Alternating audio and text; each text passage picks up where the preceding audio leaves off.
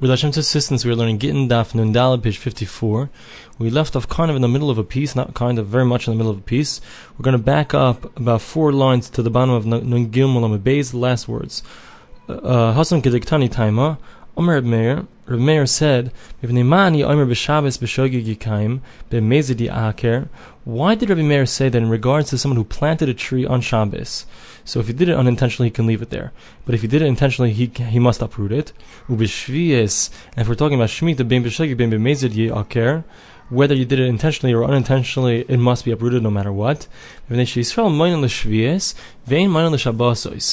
we said that a person usually counts off the years to Shemitah, because he has to figure out exactly how many years, how long it's been since this tree has been planted. So he'll always be counting back and ending up thinking that the first year was Shemitah, and he'll think that it's okay to plant a tree in Shemitah.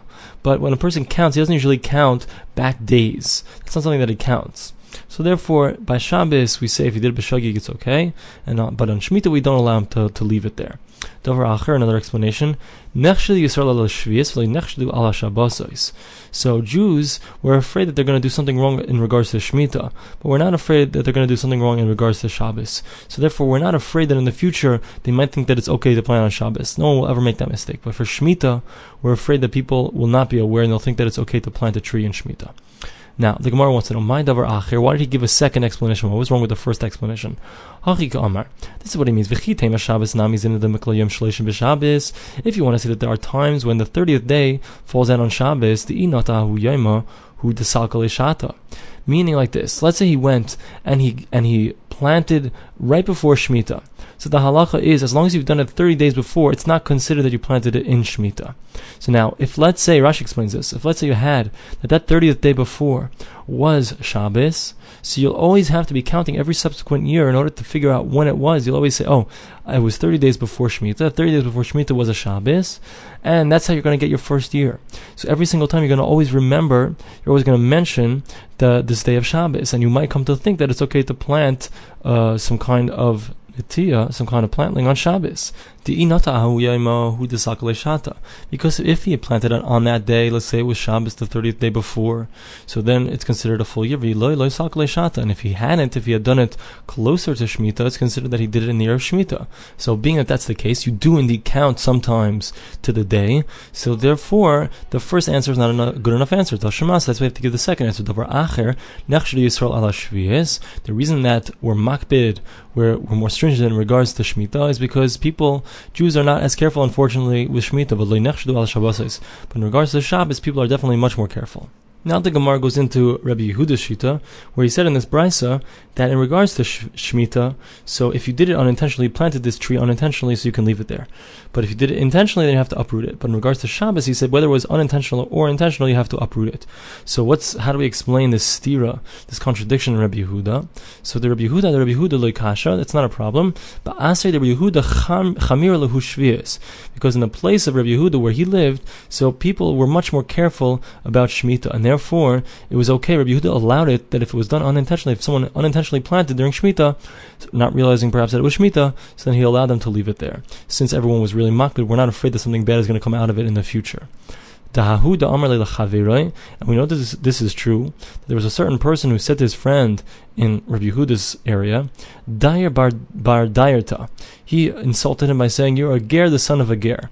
And I saw a pshat. The Arscroll brings down that what he was saying was it was a truly big insult, because he was saying, "You not only don't you have yichus, that you don't have, you're not from a Jew, but even though you converted, so the conversion that you did, it was your mother really who converted, and therefore you didn't even do it of your own accord, and therefore any mila, any advantage that you would have of being a ger, you also don't have."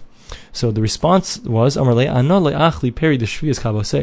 he gave him back a real insult. He said, "I don't eat fruits of Shemitah like you," meaning I'm careful about Shemitah fruits and you're not. So the ger was saying, I'm better than you. But the point of the whole story is that we see that Shemitah was something that was very chashuv. You wanted to give someone a big insult, so you said something which was that they weren't careful about Shemitah. Now let's give us a little bit of a reminder what happened at the beginning of this sugya, so we can continue with better understanding. What we said at the very beginning of the sugya was that Reb Meir said that in the cases of our Mishnah of Metama, Medama, and Menasech, those were 3 cases where a person causes some kind of hezek, some kind of damage that's not clear. So we said that according to Rabbi Meir, whether it was done intentionally or unintentionally, you're chayiv, you're obligated. And we explained that the reason is, everyone agrees that when you do a hezek she'ein nikar, if you can't see the hezek, the damage that you cause, it's not considered a hezek. It's not considered that you've damaged. So why did Rabbi Meir say that you're chayiv, that you have to pay? And we said the reason is because he holds, everyone agrees, and Rabbi Yehuda also agrees, that in regards to something which is done b'mezid, if it was done intentionally, so we want to make sure that people don't go around causing damages even if you can't see them. So we said, b'mezid, if you did it intentionally, you're chayiv. You're obligated to pay. So we said, according to Rabbi Meir, that even if we're talking about a case that was done unintentionally, you also have to pay, because we make a gezerah of the unintentional case because of the intentional case. So now we're going to bring a brisa, and we're going to show that Rabbi Meir, in fact, it's talking about a derabanan. It's talking about a case which is rabbinic, just like our Mishnah, and it's talking about a case where it was done b'shogeg, and nevertheless we see that Rabbi Meir says that you do not have an obligation to pay. So Toshima, let's see this. It says like this: Achal truma tameya. If let's say someone went and they ate some food that belongs to a kohen, we're talking about truma, and it was something that was tameh, which means that the kohen couldn't eat it himself. So what does he do? The person who took this food, he has to go and mishalem chulin tahirin. So he has to pay back with regular stuff that's pure. So despite the fact that the thing that he damaged was impure and it was truma, he has to pay back with chulin tahorin. And what happens is, Rashi explains, is that when the guy gets it, when the kohen gets it, so it becomes truma. It goes in place of what the guy ate. It becomes truma. It has the holiness of truma, and it's tahor. It's pure. Now, shilem chulin tameim. Let's say the person instead, he paid with something which is regular stuff, not truma, not holy, but it was tameh, it was impure. Thus, the person who the kohen cannot eat this food. Mahu, what would be the halacha? Amar Sumcha. Sumcha says, Mishum Rabbi Meir, in the name of Rabbi Meir, b'shagig, if it was done unintentionally, meaning he paid him, he thought that it was okay to pay with this thing. Tashlum of tashlumin. So it's fine. If he did it already, it's done. Because, as Rashi explains, when he paid it, so he didn't think that he was doing anything wrong, and really, the guy ends up, what does the guy end up getting? The kohen, he ends up that the chulin becomes truma, the unholy stuff becomes holy, and it becomes tameh, which is exactly what the guy took in the first place, what this regular Jew took from the kohen in the first place. So therefore, if he did it unintentionally, so it's not a problem. B'mezid, however, if he did it intentionally, ain't tashlum of tashlumen. So then the payment that he made is not a good payment, and we make him have to pay again. So thus we see in Rabbi Meir that in the case where a person did it by accident, you're going to be pater, but if you did it intentionally, you're chayiv, and we don't make this gezerah, we don't make any kind of decree in a case of unintentional because of a case of intentional. That's what we're trying to show. Let's just finish off the brayz. The chachamim say, echad zeh ve'echad zeh, whatever case we're talking about, whether it was done intentionally or unintentionally, tashlumu tashlumin, it's okay. V'chayzer mashalim chulin tahirin. Basically, Rashi explains that if you paid it off with this thing you're not supposed to pay it off with, so it becomes truma tameya, it becomes impure truma, kohen stuff, and he has to pay again with something which is indeed pure. So the bottom line is, according to the Chachamim, so despite the fact that maybe it's considered that it's now transferred into the Rishos, to the ownership of the kohen, nevertheless, it's not considered that you paid, whether b'shogeg, whether b'mezid. You have to make sure to make restitution with stuff that's pure. So now the Gemara says, "V'amar Rav Acha b'reider Rav Ika." Rav Acha b'reider Rav Ika says like this: "Hacha b'knasei shogeg atu mezid ekabeinahu." The argument here, in the case of shogeg, in the case where you did it unintentionally, the argument has to do with whether or not we make a knas, a fine, in a case of shogeg where you did it unintentionally, because of a case that you might end up doing it even intentionally. The Rabbi Meir holds like kansu shogeg. Rabbi Meir here says that we do not make a knas, we do not make a fine if you did it unintentionally, atu mezid, because of a case that you might end up doing it intentionally. Chachamim kansu, but the Chachamim do. So we see again a stira between Rabbi Meir and Rabbi Meir, and this is a derabanan case. So the Gemara answers, Hachi hashta. It's not a good comparison. Hasam gaver l'shlumi kamechavin. So we are not going to go according to Rabbi Meir in that case and make some kind of knas, because you know what? This guy, he meant to pay, he meant to do the right thing. He didn't realize that the stuff that he was paying with was tameh, and he didn't find out until afterwards. So we're not going to make a fine on this guy. So anan nekum v'liknasei, we're going to get up and fine him when he's trying to do what's right? No. But in our case, in the case of the Mishnah, where you have metama, medama, and menasik, those three cases where he's playing with fire already, he's messing around, he's doing stuff that he shouldn't be doing. So there we're going to make fines to prevent him from messing up in the future.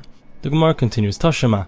Let's bring another possible proof. Dam shenitma, you have some kind of blood that became impure. So lechatchila, you're not really supposed to use it to sprinkle on the mizbeach in the avoda as part of the service on the altar. V'zarka b'shagi, let's say he sprinkled it though unintentionally. Hurtza, so it's okay, because midoraisa from the Torah, it's okay.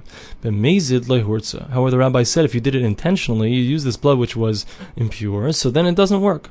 So what do we see? We see in this case that if it's done b'shogeg, we don't make a gzera of shogeg alts mezid. So Rabbi Meir will respond and say, I can fit into this, it's not a problem. What's the case over there? Hasam gavar lekipur kamachavin. The guy is trying to help the person who's coming to bring his korban, to bring his sacrifice, in order to have some kind of atonement. Meaning he's not trying to do something evil, he's trying to do something good, he's trying to do something helpful, and we're going to fine him. Tashema. We'll try to bring another proof. Hama'aser b'Shabbos. Somebody takes off the tithes on Shabbos in order to be able to eat something. B'shagig. If he did it unintentionally, yoichal. So he's allowed to eat. Because again, this is something that midrabanan we're not allowed to do. From the Torah, you are allowed to do. So in this case, we say b'shogeg. If it was done unintentionally, he took off the tithes, so then he's allowed to eat that food. B'mezid lo yoichal. However, if it was done intentionally, you can't. So again, here we see that you do not make a gzeh, you don't make a decree in a case of unintentional that you might come to do it intentionally. So the Gemara says, what's the comparison? Again, the guy is trying to do something positive. We're going to come and make a fine on him. He's trying to do something good, and he happened to do it in the wrong time. He did it on Shabbos. So we're not going to make a fine on such a person. Tashema. The Gemara continues, another proof. If someone goes to the mikvah with his utensils, he wants to use his new forks, his new cups, whatever, and it comes Shabbos, he realizes he didn't do it yet, he didn't bring it to the mikvah, so if he did it unintentionally, he didn't realize it was Shabbos, so he's allowed to use them. Amazed at how if he did it intentionally, he can't use it. Again, we see, we don't make this decree in an unintentional case for that you might come to do it intentionally. How is that a good comparison? This guy is trying to purify his vessels. We're going to come in and give him some kind of fine. We're not going to do that in a case where he's trying to do something positive. Only if the thing that he's trying to do is something completely negative. Virami de Rabbi Yehuda. So now we have a contradiction between Rabbi Yehuda and Rabbi Yehuda. B'derabbanan, in a case of a rabbinic halacha. The time we learned in a brisa, we turn to Nidal Mebez. Naflu v'nispatzu. If you have a case of some kind of egozim, these are nuts that they're orla. They're they're fruits of a tree that has not yet reached its 4th year. So you're not allowed to eat those fruits. You're not allowed to eat these nuts. So what happens? This nut gets mixed in with a whole bunch of other nuts that are fine. So now what happens to all of them? So Rashi explains that if it had not broken yet, so then it's not batal, it's not nullified, and they're all problematic. However, if it broke as it was on its way in, so it's no longer considered something important since it's broken, and therefore that's where our brisa comes into play. Let's see what it says. Echad shagig ve'echad mezid lo ya'alu. Whether it was done intentionally or unintentionally, Rabbi Meir is going to say, Rabbi Meir, Rabbi Yehuda, both Rabbi Meir and Rabbi Yehuda say that in either event, whether it was done intentionally or unintentionally, you can't use the whole entire thing. You've lost out.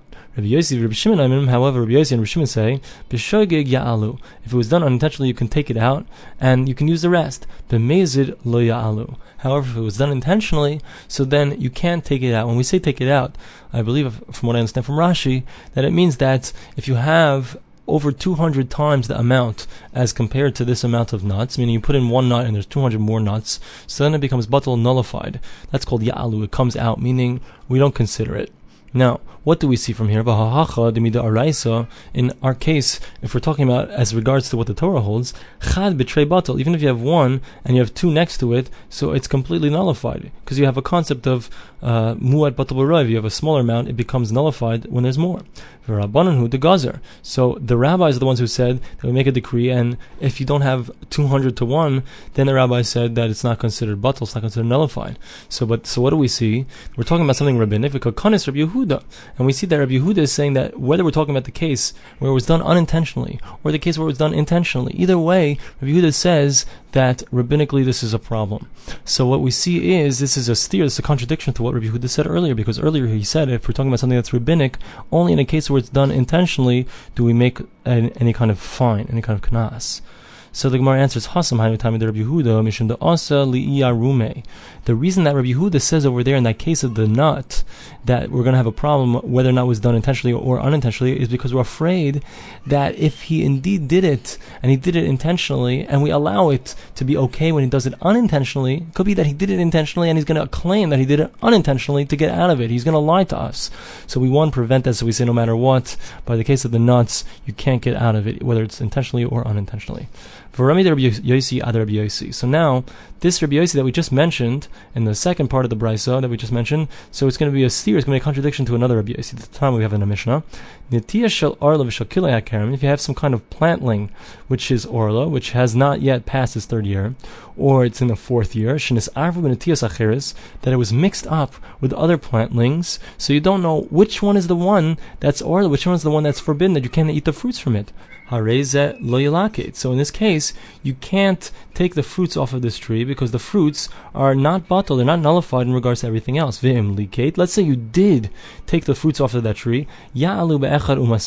So if you have 200 times the amount of what you took from that tree, and it's going to become nullified amongst the other ones, the ones that are okay.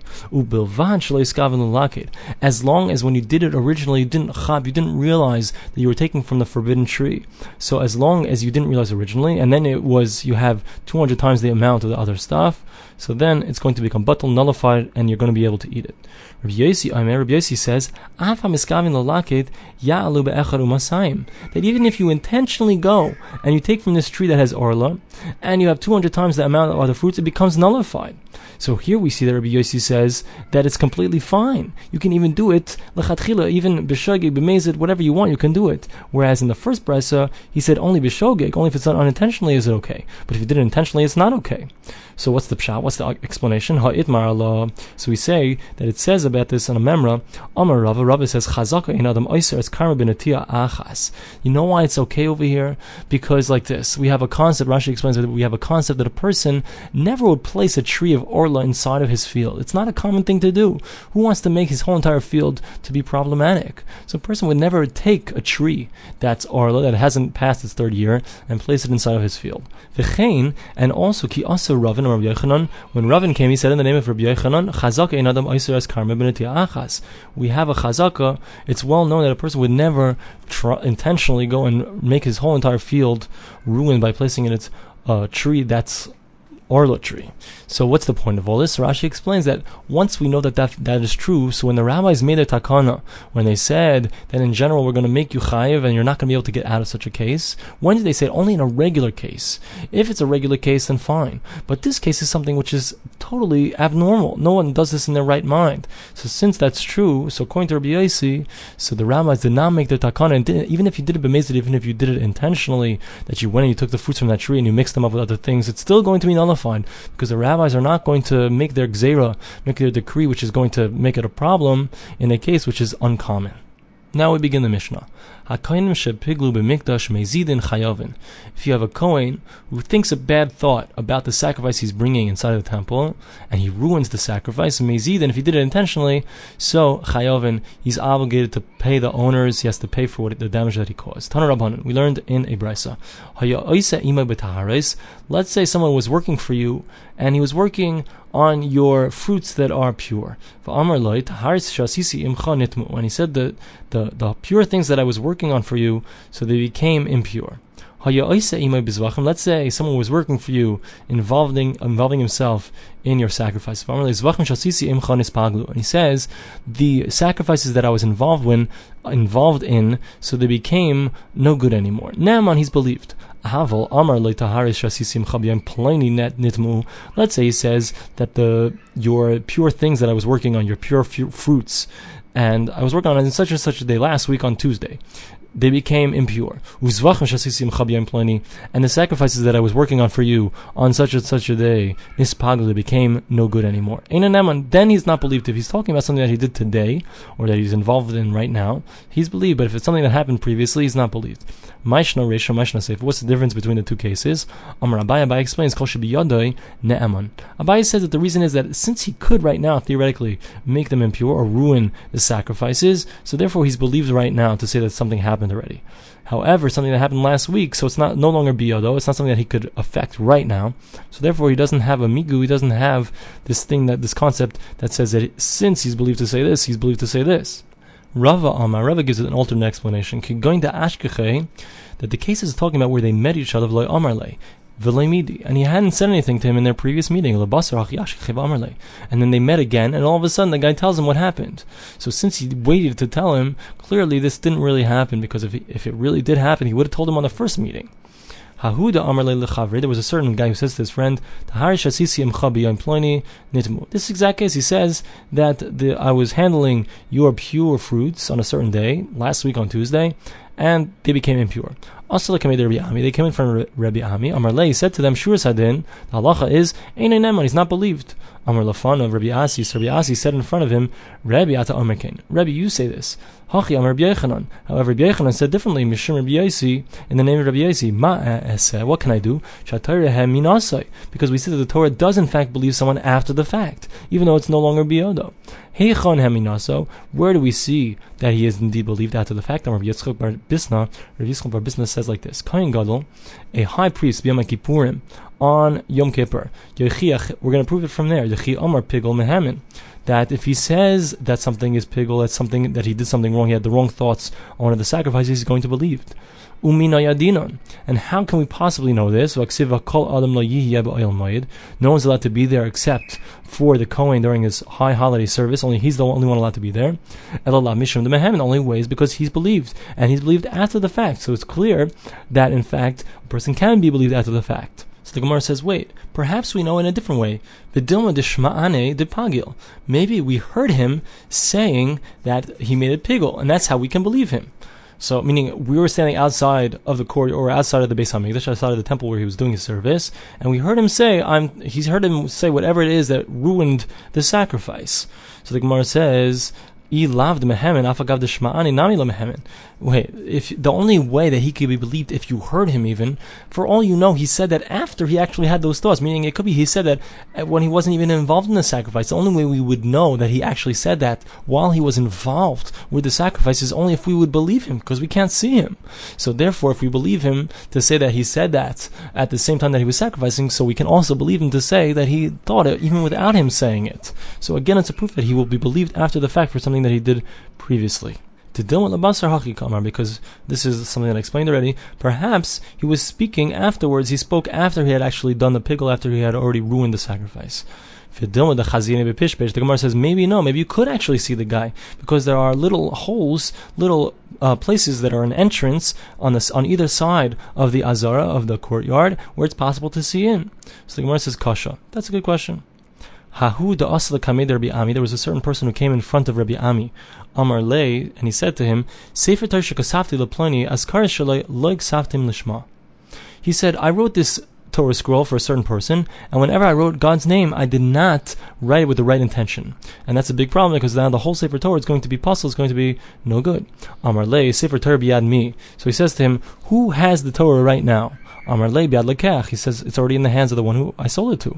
Amar Lei, so he responded and said like this: you're only believed if you haven't been paid yet. You're not believed if you've been paid already to ruin the Torah. Amar Lei Rabbi Yirmiyah. So Rabbi Yirmiyah said to him, Nihi de hifsid schar azkarais. So we understand that he should lose out on the payment for all of the names of Hashem. Schar de Sefer Torah kulei mi hifsid. Does he lose out on the payment for the rest of the Torah? He wrote the rest of the Torah was written fine. There was no problems with anything else, and his assumption is that therefore the whole Torah should be okay, and you should be able to write over the names of Hashem. Amar Lei, he says, yes, any Torah scroll that the names were not written with the right intentions, it's not worth anything. So Gemara says, wait, why can't you write over all of the names of Hashem and have the right intentions in mind, and then it should be okay? Kiman. So the Gemara says, who would that be like? Name it like Rabbi Yehuda. This should be not like Rabbi Yehuda if we say that it's no good. Because when the Mishnah, if he meant to write Hashem's name, he was supposed to write Hashem's name. But in his mind he was thinking, I'm writing the name Yehuda with a daled. So he's supposed to write Hashem's name, which is Yud-Kei Vav-Kei. And instead, he thought in his mind to write Yehuda. But he left out the Dalet, and he ended up writing the correct thing, which was Hashem's name. So he didn't have the right intention in mind, but he wrote Hashem's name. So what does he do? Maver Lav Kulmus Mekashe. So he writes it over, and he thinks the right thoughts in his head, and it's okay. Divrei Rabbi Yehuda, that's the words of Rabbi Yehuda, Chachamim Amrim. And the Chachamim say, Ein Hashem min hamuvchor. That's not a good name of Hashem. So the Gemara says, so who are we going like? It's only like the Chachamim, not like Rabbi Yehuda. The Gemara says, Afilu Tema Rabbi Yehuda. We could even say that it's Rabbi Yehuda, even though he says over there that it's okay if you fill in Hashem's name, you write it over again, and you have the right intentions. Akan like Rabbi Yehuda, Ela Bechada Azkara. He only says that in regard to where you have one name of Hashem. Aval Dekule Sefer Torah Loi. But if the entire Torah is written with names of God that were not written correctly, you can't fix that anymore. Because the whole thing looks like something that was written incorrectly, and legitimately so. Now the Gemara continues. There was a certain person that came in front of Rabbi Avo, Amar Lei, and he said, Sefer Torah shekasafti leploni, the Torah that I wrote for so and so, gvilin sheloi leivadatim lishmon. I didn't process them with the right intention in mind when I was making the parchment. Amar Lei, so he says, Sefer Torah biyad mi, who has the Torah right now? Amar Lei biyad lekech, I already sold it to the one, it's already given over to the hand of the one who's buying it. Amar Lei, since you're believed to lose your schar, to lose your payment, meaning since you haven't been paid yet, so you're believed that you're going to lose your whole salary for this. So you believe that the Torah is not kosher. Umashna mida Rabbi Ami. Why is it different than the case of Rabbi Ami where he said you're not believed? Over there we can say, says Rashi, that when a person comes and says that I didn't write the names of God correctly, so we could say the guy's just trying to make trouble, and he thinks, like Rabbi Yirmiyah, that all he's going to lose is the payment for Hashem's name. So therefore he thinks to himself, okay, I want to make trouble here, so I'll take the loss of the names of Hashem, which isn't like the entire Torah. However, in the case where he says that I didn't make the parchments with the right intentions in mind, Kevin since he's going to lose all of his money as far as he's concerned, Va'asa, and nevertheless he came Va'amar, and he told us, so we can assume that in fact he is indeed telling the truth.